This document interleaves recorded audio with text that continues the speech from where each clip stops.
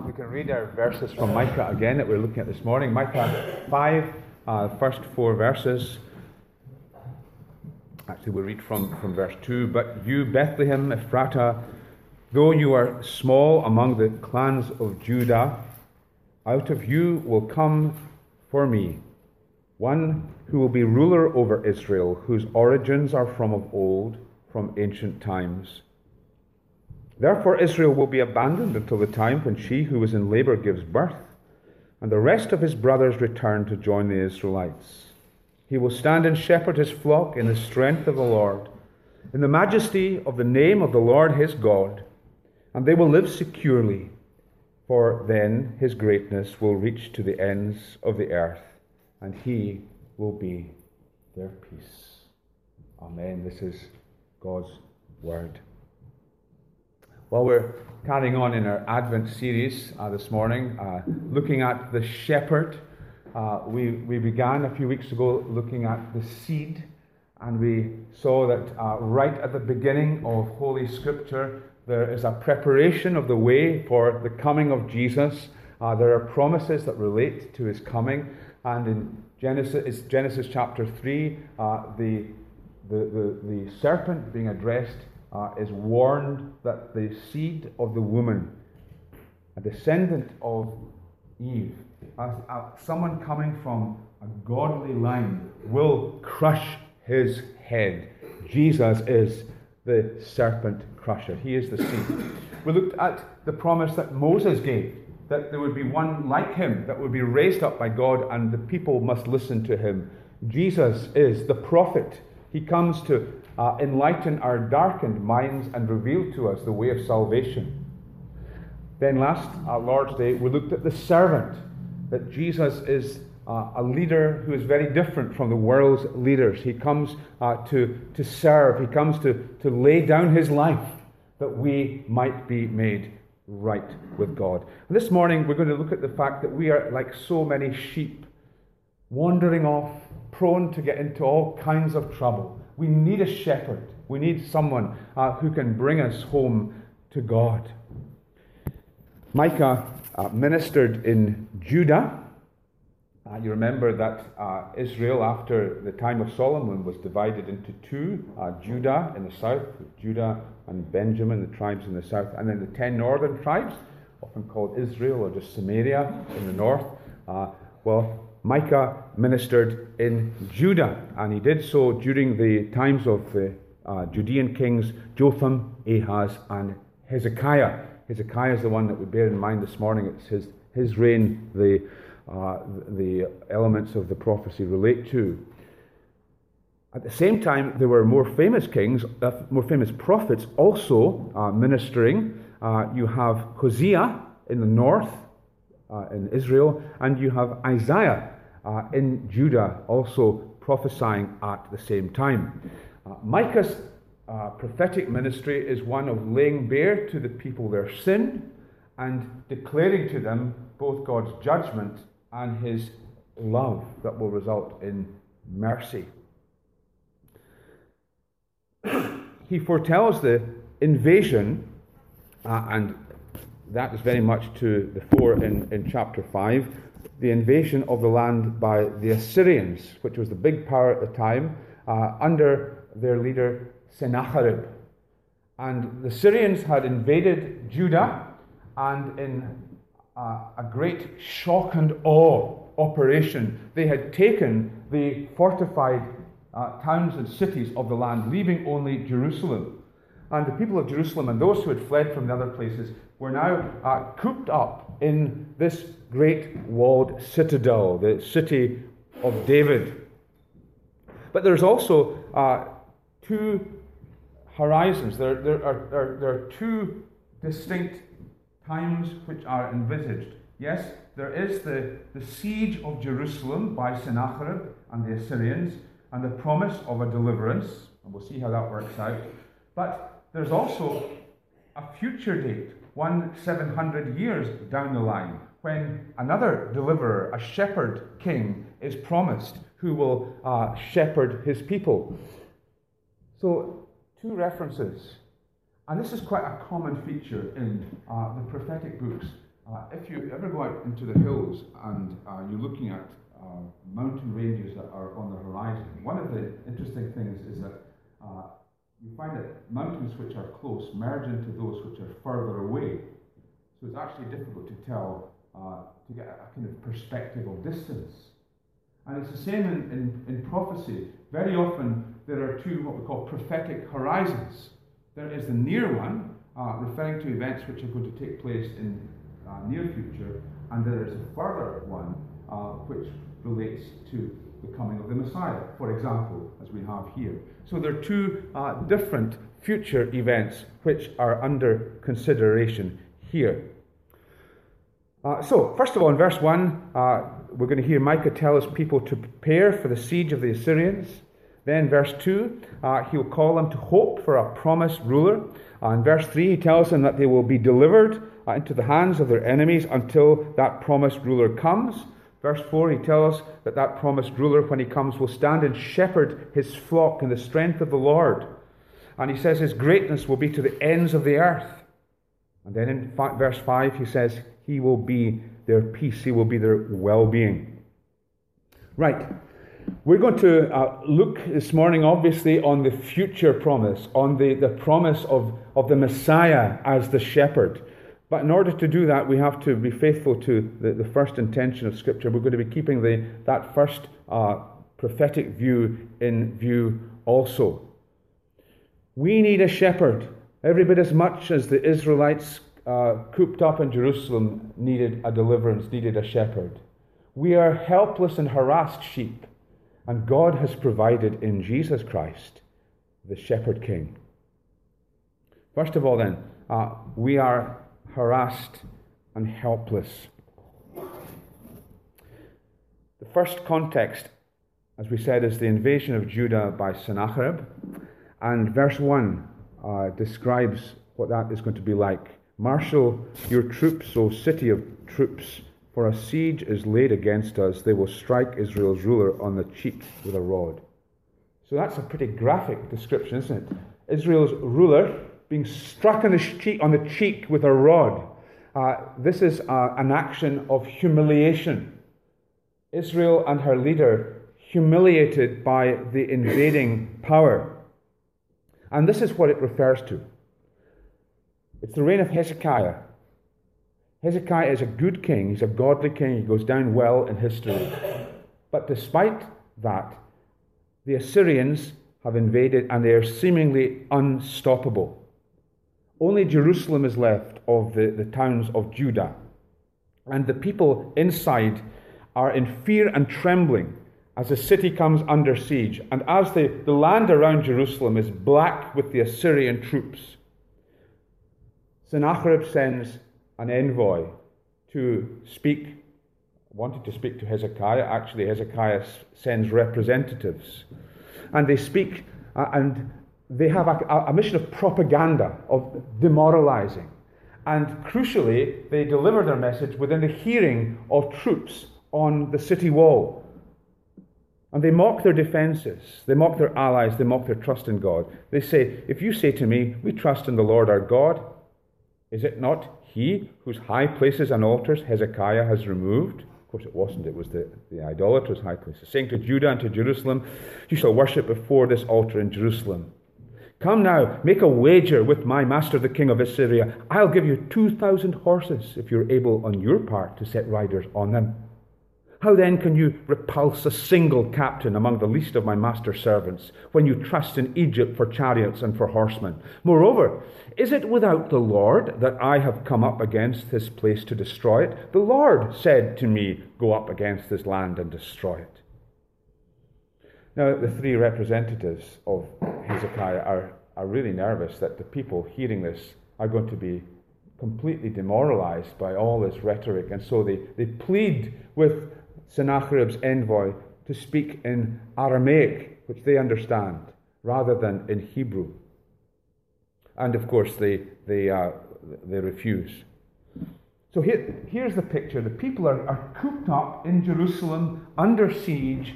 They are being intimidated. They're being mocked by the power which has come against them. They are completely demoralized and cast down.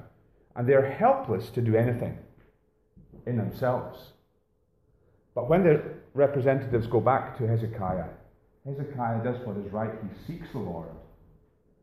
He goes to Isaiah and asks Isaiah the prophet to intercede on their behalf. And the Lord answers in a mighty way, and the Lord comes through the ranks of the Assyrians, slaying 185,000. Sennacherib returns home and is assassinated by his sons when he's worshipping one of his false gods. Now, the picture that we have of the people in Hezekiah's day in Jerusalem is a picture of people in their sin without a shepherd, harassed and helpless. Fast forward to when the promised shepherd comes, Jesus the Messiah. We're told when he was about a busy period of ministry in Israel, he's followed by large crowds. And we're told that when he saw the crowds, he had compassion upon them because they were harassed and helpless like sheep without a shepherd. This, friends, is our predicament.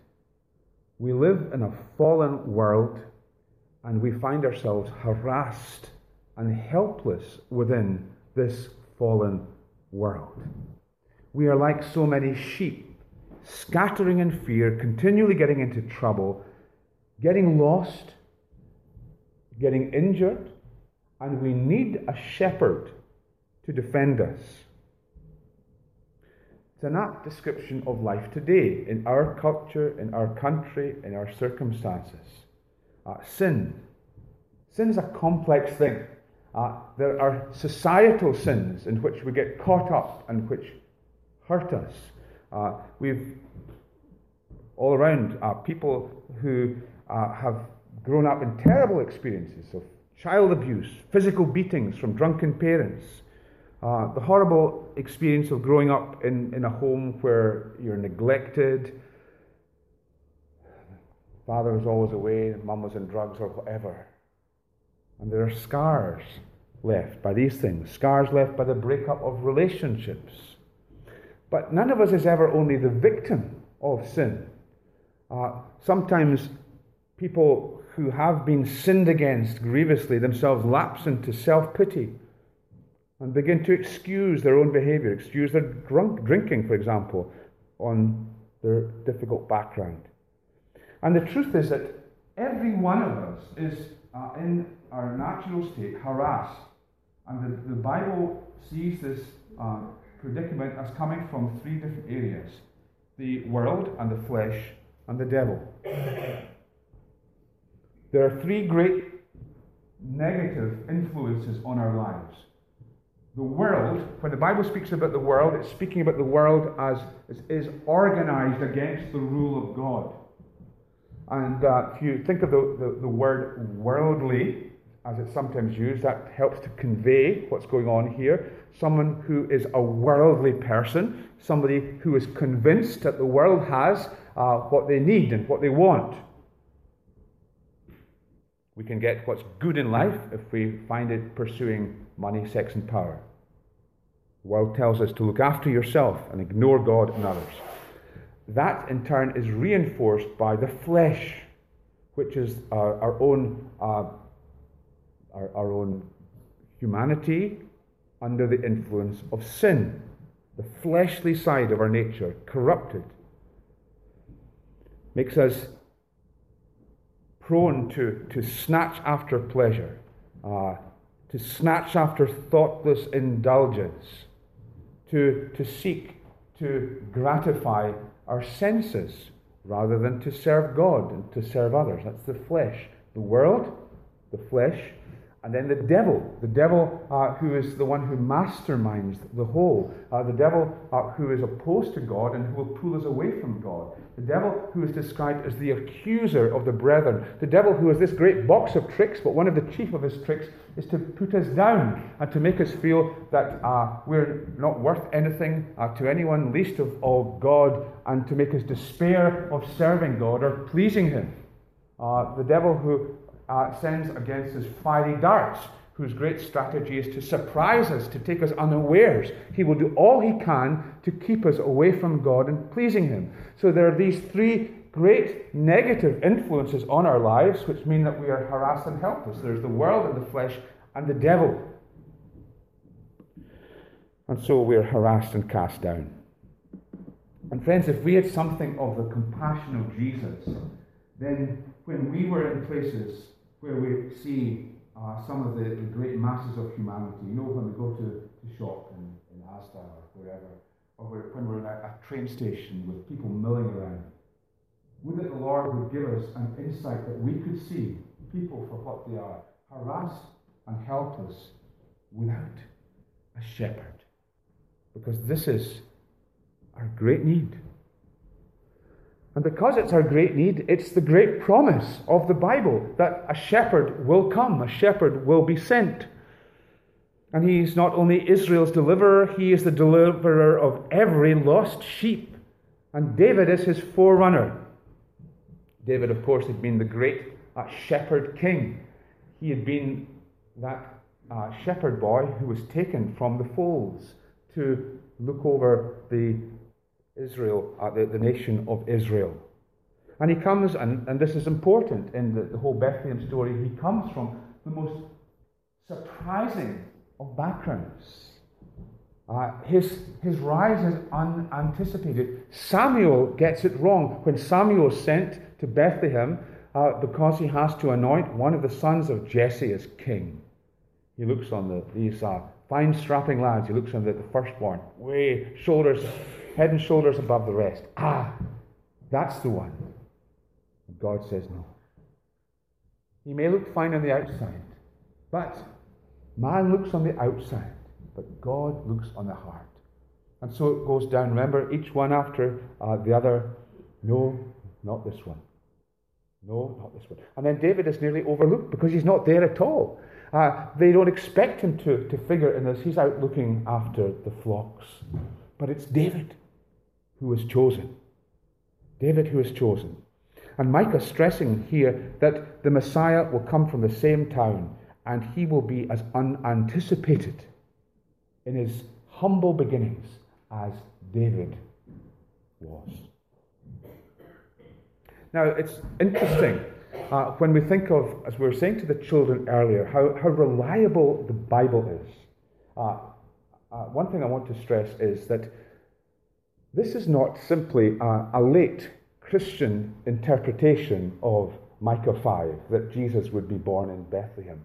This is what the Jews themselves anticipated. They believed that the Messiah would be born in Bethlehem. You go to Matthew chapter 2, verses 6 or verse 5. They told him when the Magi come and they ask Herod. Herod consults his own people, his own scribes versed in the scriptures, and they told him, "In Bethlehem of Judea, for so it is written by the prophet, and you, O Bethlehem, in the land of Judah, are by no means least among the rulers of Judah, for from you shall come a ruler who will shepherd my people Israel." You see what's so interesting there? This is not from Christians that the connection is made. This is from the lips of people who are Jewish interpreters of the scripture. People in Jesus' day, the Jews of Jesus' day, expected their Messiah to be born in Bethlehem. It's the same in John chapter 7, verse 40. When they heard these words, some of the people, and we're speaking about Jesus here, some of the people said, "This really is the prophet." Another said, "This is the Christ," or the Messiah. But some said, "Is the Christ to come from Galilee? Has not the scripture said that the Christ comes from the offspring of David and comes from Bethlehem, the village where David was? Now again, these are people who are not believing as yet. They're Jewish people, and they are united in their interpretation of the Old Testament prophecy that their Messiah will come from Bethlehem. And Jesus is from Nazareth. He's living in Nazareth. They don't know that Bethlehem was his birthplace. But the clear understanding of this passage is that it refers to the coming of the Messiah. And God has orchestrated the whole to his glory, has he not?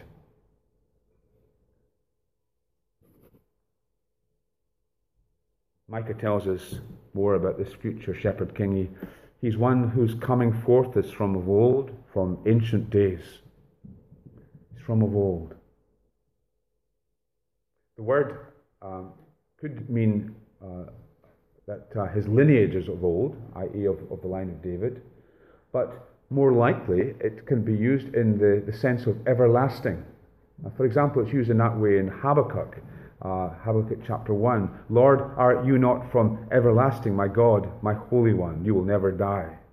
So, if we take that sense of the word from of old, then we have this wonderful combination that the Messiah will be born in Bethlehem, but he is everlasting. And here's the wonderful combination. The one who will have a human birth, who will outwardly have a beginning, has no beginning. As to his divinity, he is from everlasting to everlasting. Verse 3 is another reference to his birth. Israel will be oppressed until she who is in labor bears a son. Now, we've noticed already how very often in Scripture the Scriptures point to the fact that it will be from the woman and through the pains of childbirth that the promise will come. And it's linking back our fall to our restoration, because it was in Eve that sin first came into the world, and Eve was the one who was punished with pains in childbirth. But it will be from a woman in labor that deliverance will come. And we have that again touched on here. And then there's this beautiful description of the shepherd. He will stand and shepherd his flock in the strength of the Lord, in the majesty of the name of the Lord his God. And they will live securely.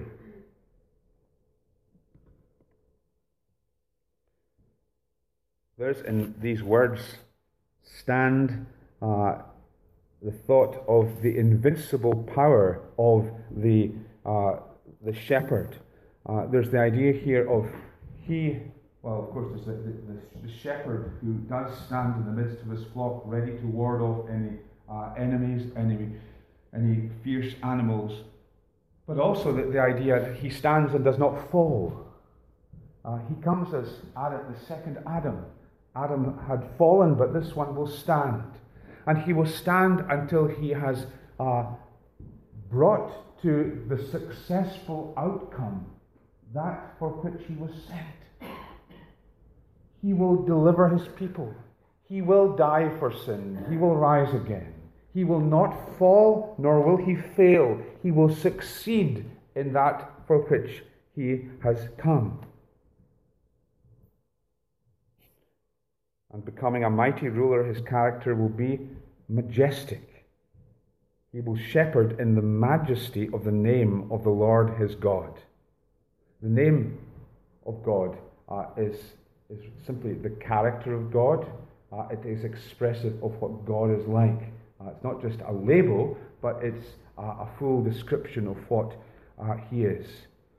And friends, when we read the story of Jesus in the gospel, we come across one who is majestic. He is one who simply rises, who soars above all that is best in humanity.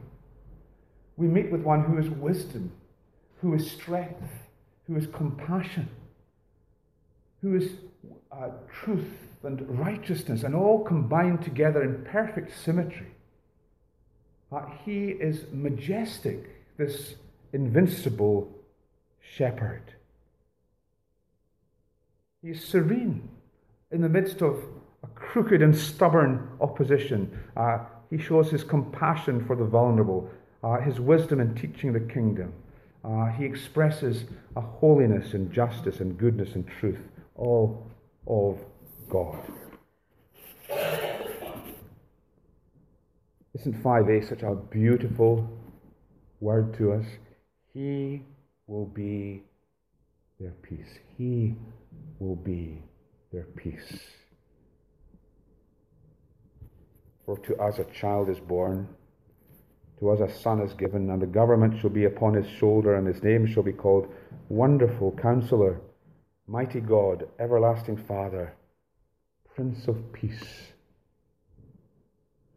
And at his birth the angels sang of peace. They sang on earth peace, goodwill to men on whom his favour rests. Of course, that's misappropriate, isn't it? It's often just used in a kind of fuzzy way, of being nice to the cat and to everybody at Christmas time. And the celebrities and the folks who get on to Thought for the Day, they have a very vague grasp of what this is. But this is peace by sacrifice. This is peace with God because the offensiveness of sin has been dealt with justly by this shepherd who will lay down his life for the sheep. That is the great end of his shepherding, to sacrifice himself that we might have peace with God. And it is upon those on whom God's favour rests, those who will be called irresistibly to the shepherd. And they alone who will know this peace. He is the peacemaker, and he himself is our peace. I don't think I'm altogether peculiar in this, but I think to my mind, one of the most peaceful scenes that you can envisage is the sight of a field with sheep lying down on a sunny day, contentedly chewing the cud, secure because all is well. It's a beautiful sight, and it's the kind of thing in the human realm that Jesus has brought about. He has brought us peace. We no longer need fear our great adversary. He is nothing to bring against us. The debt has been cancelled. Our future has been secured. He himself is our peace. He will shield and protect us and provide for us all the days of our life. He himself is our peace.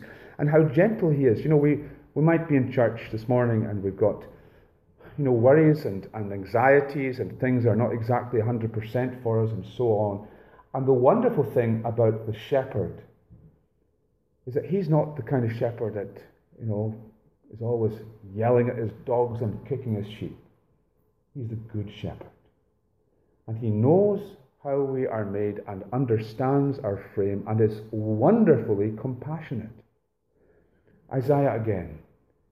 He will tend his flock like a shepherd. He will gather the lambs in his arms. He will carry them in his bosom and gently lead those who are young.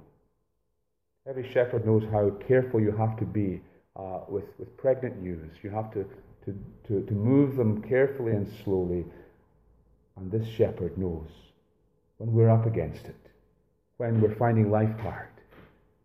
He himself is our peace. You and I need this shepherd.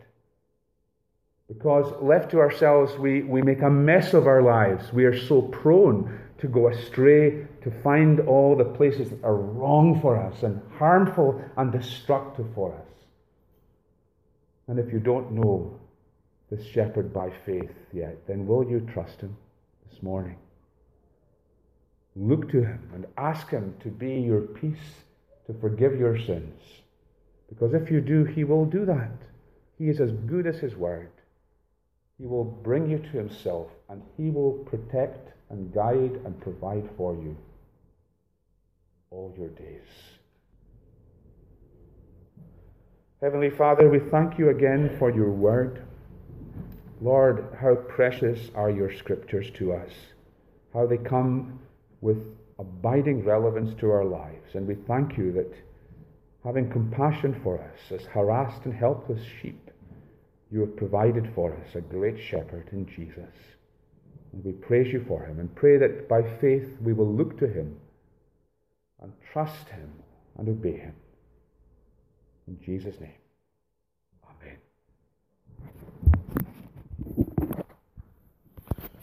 amen.